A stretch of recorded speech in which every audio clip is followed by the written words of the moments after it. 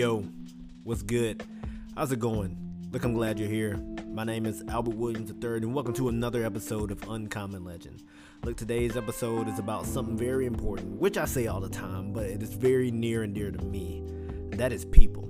And it is how we interact with people, how we treat them, it is about how we choose to interact with them and just continuously be a source of good in their life. It's about how we love them. Today's episode is titled Choose Love because that's what we should do. A lot of times in life, we don't want to choose love. In my generation, we like to say choose violence because, we really like to do that. A lot of times when we're upset with someone, we want to choose violence. And maybe it's not so much a physical violence, but it could be verbal. It could be mental, psychological, emotional. And that's just not right. It's not fair. A lot of times we'll get into a situation and, we want to harm the person that harmed us. But is that really fair? Did you choose love in that moment? Not me being a man of faith, it's a whole lot different. I'm actually supposed to choose love a lot more than just an average Joe. But let me be real with you. I don't feel like it sometimes. But let me just paint the picture for you. Sometimes you'll have an enemy, or maybe an enemy of someone that you love. That person has done them wrong. And so now, because they've done them wrong, they have become your enemy. So you kind of get what I'm saying? I hope I'm making sense. The thing is, I'm very protective in how I deal with people. I love people deeply and I care about them deeply. And even more so with my family or my girlfriend. If something happens to them, I'm ready to go to war at any moment's notice. They say, Albert, them. I go, say less. But that's not really the right thing to do. For me to go off and be like, how dare you do X, Y, and Z, or for me to go crazy and knock them upside their head. Although I may feel like it, and the world might actually tell me that I'm right. But I'm actually wrong.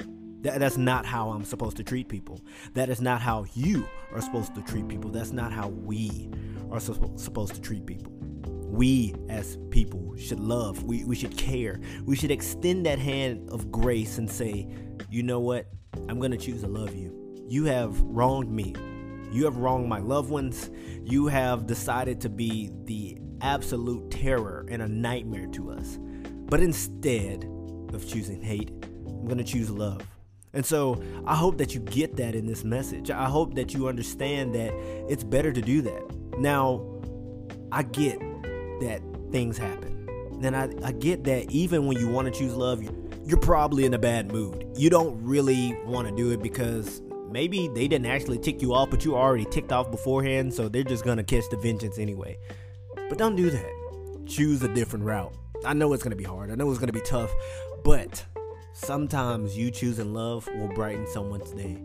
I work with college students who honestly are in a very difficult season, the toughest season, if I may, besides, coming out of college, because that's the toughest.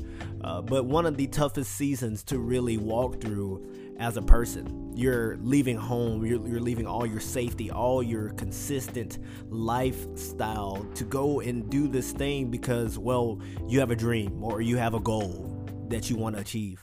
It is scary, like I said. And now you have to choose, okay, do I be nice to everyone, or do I just say, woe is me, or do I just get angry with the world and say, forget you? You have one of those choices to make. And so with me being a campus minister, I have a choice to make. If someone were to come at me and they're all disgruntled with whatever may be going on in their life, instead of me getting upset and going, you know what, I'm going to give you what you deserve, I have an opportunity to just love them. I don't even have to preach Jesus. I can just be there. The moments that we just have coffee, the moments that we just have lunch, and I say, how is it with your soul? And I choose love, and I choose to be there for them in that moment, in that space, and be present, will do a lot more than me preaching.